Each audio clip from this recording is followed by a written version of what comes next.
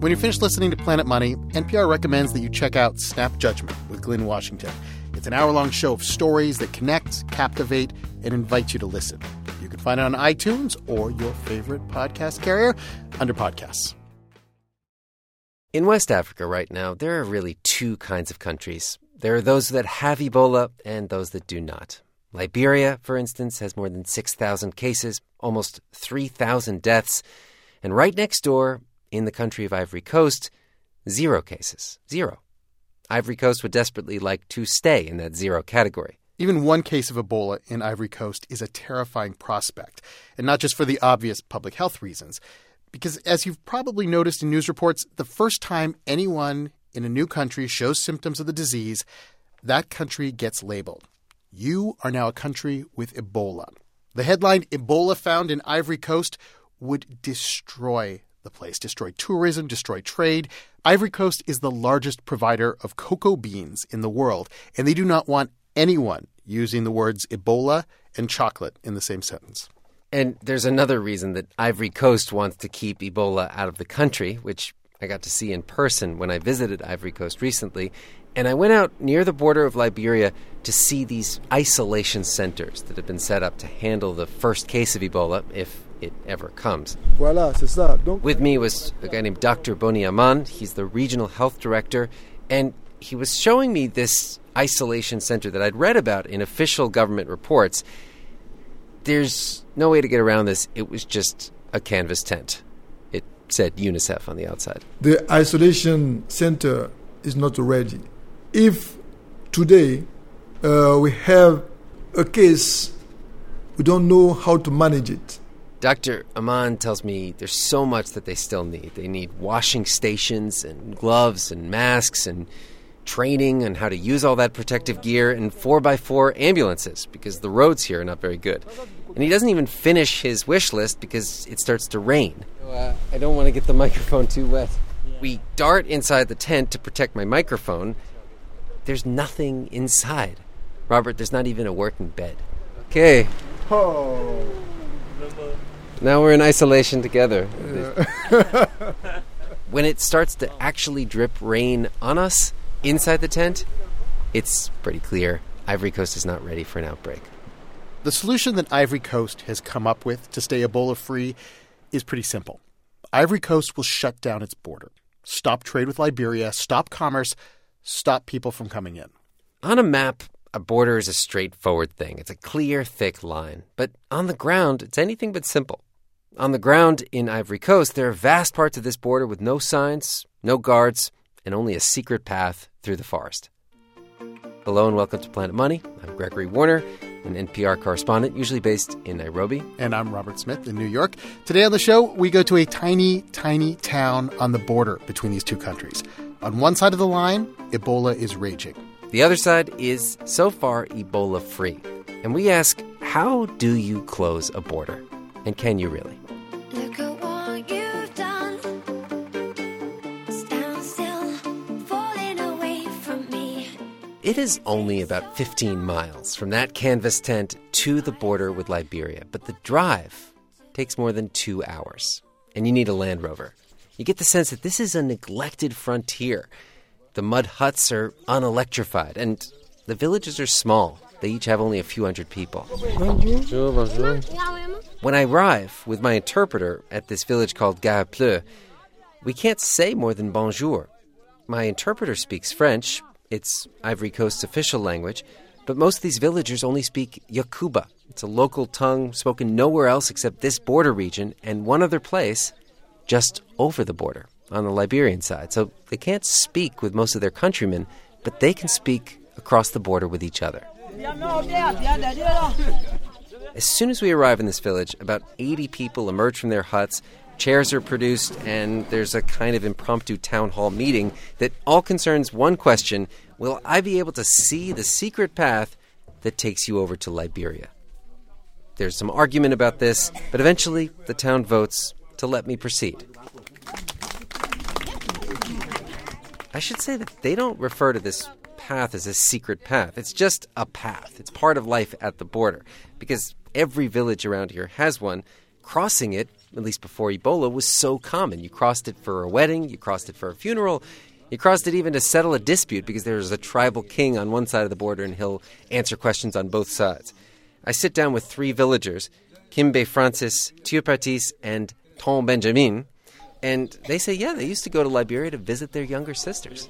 Wow, everybody's got their little sister in Liberia. Why did the women all leave? The reason turns out that in this culture, women live near their husband's family. But before Ebola, it didn't really matter which side you lived on. One of these guys, Ton Benjamin, is a carpenter. He makes furniture here on the Ivory Coast side, but most of his customers live on the Liberian side. The path to Liberia takes only 7 minutes. 7 minutes and you're in a county where more than 40 people have died of Ebola. But despite the proximity of the virus, you don't find the kind of Ebola precautions being observed here that you find in other places in Ivory Coast. So in the capital, strangers do not touch. A cab driver takes my money and then squirts his hand with sanitizer gel. But out here, people hug. People share the same water gourd. Maybe because they don't have TV, they don't have electricity, and so they aren't subjected to the same barrage of Ebola news. But Dr. Aman, the doctor I met down at the isolation tent, says this is a real problem because even after Ebola started spreading, even after the government warned people, stop crossing, people in the village kept trading with their kinsmen on the other side.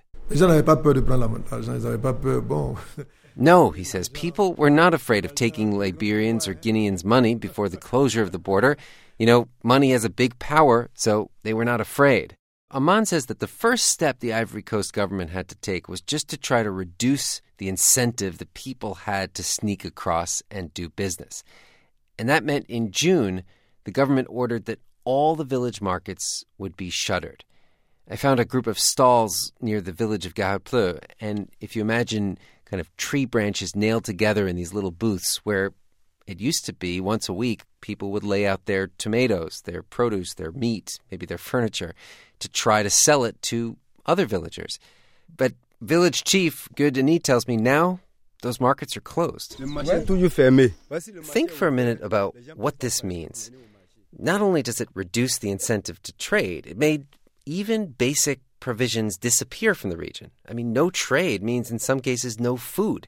Just to get salt and other stuff, Gueux has to send his wife to walk the 15 miles to the nearest inland town, and then when she buys the stuff, she has to walk 15 miles back.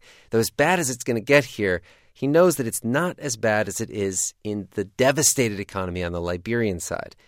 And that's what Dr. Aman, the guy at the Regional Health Authority, says he's most worried about, that this family feeling is becoming a security risk. They know that their relatives are suffering over there. So they are making attempt to cross the border to bring them food, or they are making attempt to come in Ivory Coast to buy what they need. And as human being, you cannot see another human being suffering and do nothing. Closing the markets was not going to be enough. By August, the government announced it was going to have to close the border, the 800-mile border with Liberia and Guinea. And that also meant shutting down all the secret paths which the government may not know where they are. So it has to enlist the help of the villagers. To see how this works, the men of the village took me there, to the path to the border. Okay, so here we are at just basically a little path off the road, and this path goes to Liberia. Quelle distance, Liberia? This question in awful French is directed at Chief Denis. He and the carpenter, Benjamin, and a few others are walking these paths days and nights, looking for any Liberians trying to walk into Ivory Coast. It's a kind of neighborhood watch committee organized by the government, and it's volunteer. So they're not paid, they're not armed, and yet they have to guard a border that Chief Denis tells me is as easy to cross as just stepping over a little river. Wow. Okay, can we see the river? Oui, mais on marche un peu. Okay. 1 kilometer. Mm-hmm. Okay, we're going to walk to Liberia now. Whatever image comes to your mind about illegal border crossings, This hike is nothing like that. It's breezy, it's flat, my 3-year-old could manage it. Okay, so we're just basically walking down this really nice hiking path. Just great butterflies, beautiful palm trees. As we're walking, Gueux Denis is telling me about some guy that he caught this morning who was sneaking down this path. A guy who was not a Liberian, but a citizen of Ivory Coast, who just happened to be working at a company in Monrovia.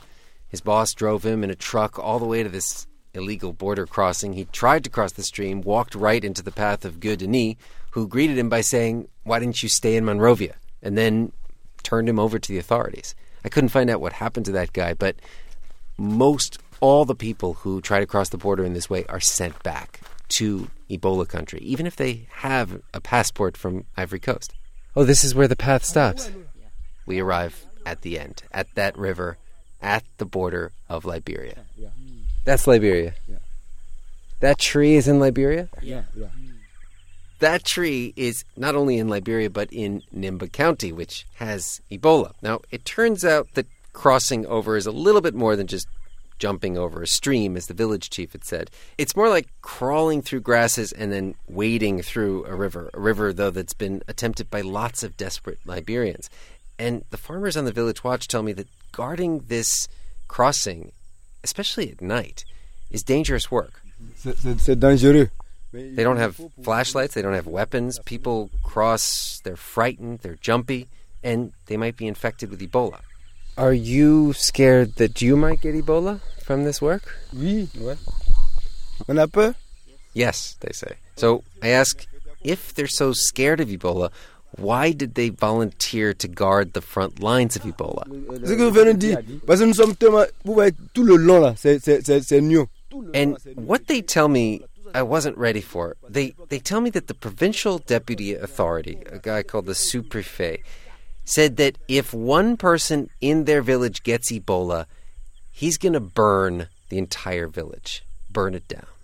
And when they say this, I look around. There's actually one government official with us on this trip, a guy named Kua Kofi. He's the provincial nurse who serves these 15,000 villagers. And he sort of cuts in and says, well, yes, the sous-préfet did say this, but he didn't mean he'd actually burn down the village. He just was trying to create respect for the government prohibitions. Les intimider pour que on respecte. This guy says that the sous-préfet meant just to make them afraid, to put fear in their heart, so that they don't let anyone enter their villages. But will he burn the village?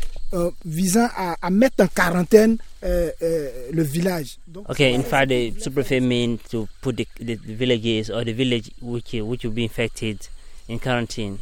And so all these villagers say that they have made the choice, they have made the calculation that if somebody comes over this border from Liberia, be it someone they know, their customer, their relative, they're going to have to send them back over the border to face Ebola alone. And Tom Benjamin, the furniture maker, tells me he would do this to his own sister. Because of the closure of the border, she can no more come here. It's very painful, but as Ebola is a threat for everybody, what can you do? So are you afraid of the Ebola, or are you afraid of the village being burnt or of the village being quarantined? On a peur de l'Ebola. We are scared of Ebola, he says, but I'm not so sure that the local villagers didn't divine the implied threat. Because this is a community that's long been left to their own devices. They've never gotten much help from the central government. And maybe the same thing that's made this frontier region so self-sufficient is what's making them follow the government line. Because they know they can't rely on the government to save them if something happens. If Ebola crosses over, they all believe that they'll be quarantined, abandoned, and left to die. Right now, they're lucky enough to live on the right side of the border, a border that they're in charge of enforcing. Because they know the government could just as easily draw a new border with them on the outside, and half a community may be better than none. Show you what it feels like. Now I'm on the outside. Oh, we did everything right. Now I'm on the outside. As always, we love to hear what you think of Planet Money, so send us an email, planetmoney@npr.org. or you can tweet at us. We do read them at Planet Money. And I'd like to thank Nurit Eisenman, my colleague at NPR. And we would like to thank NPR's international desk, Edith Chapin, one of the editors, and Dee Dee Skanke for lending us you, Gregory Warner, and allowing you to come on the program. Our producer today is Jess Jang, and before you leave, we wanted to recommend that you check out Snap Judgment with Glynn Washington. It's an hour-long show of stories that connect, captivate, and invite you to listen. You can find it on iTunes under podcasts. I'm Robert Smith. And I'm Gregory Warner. Thanks for listening.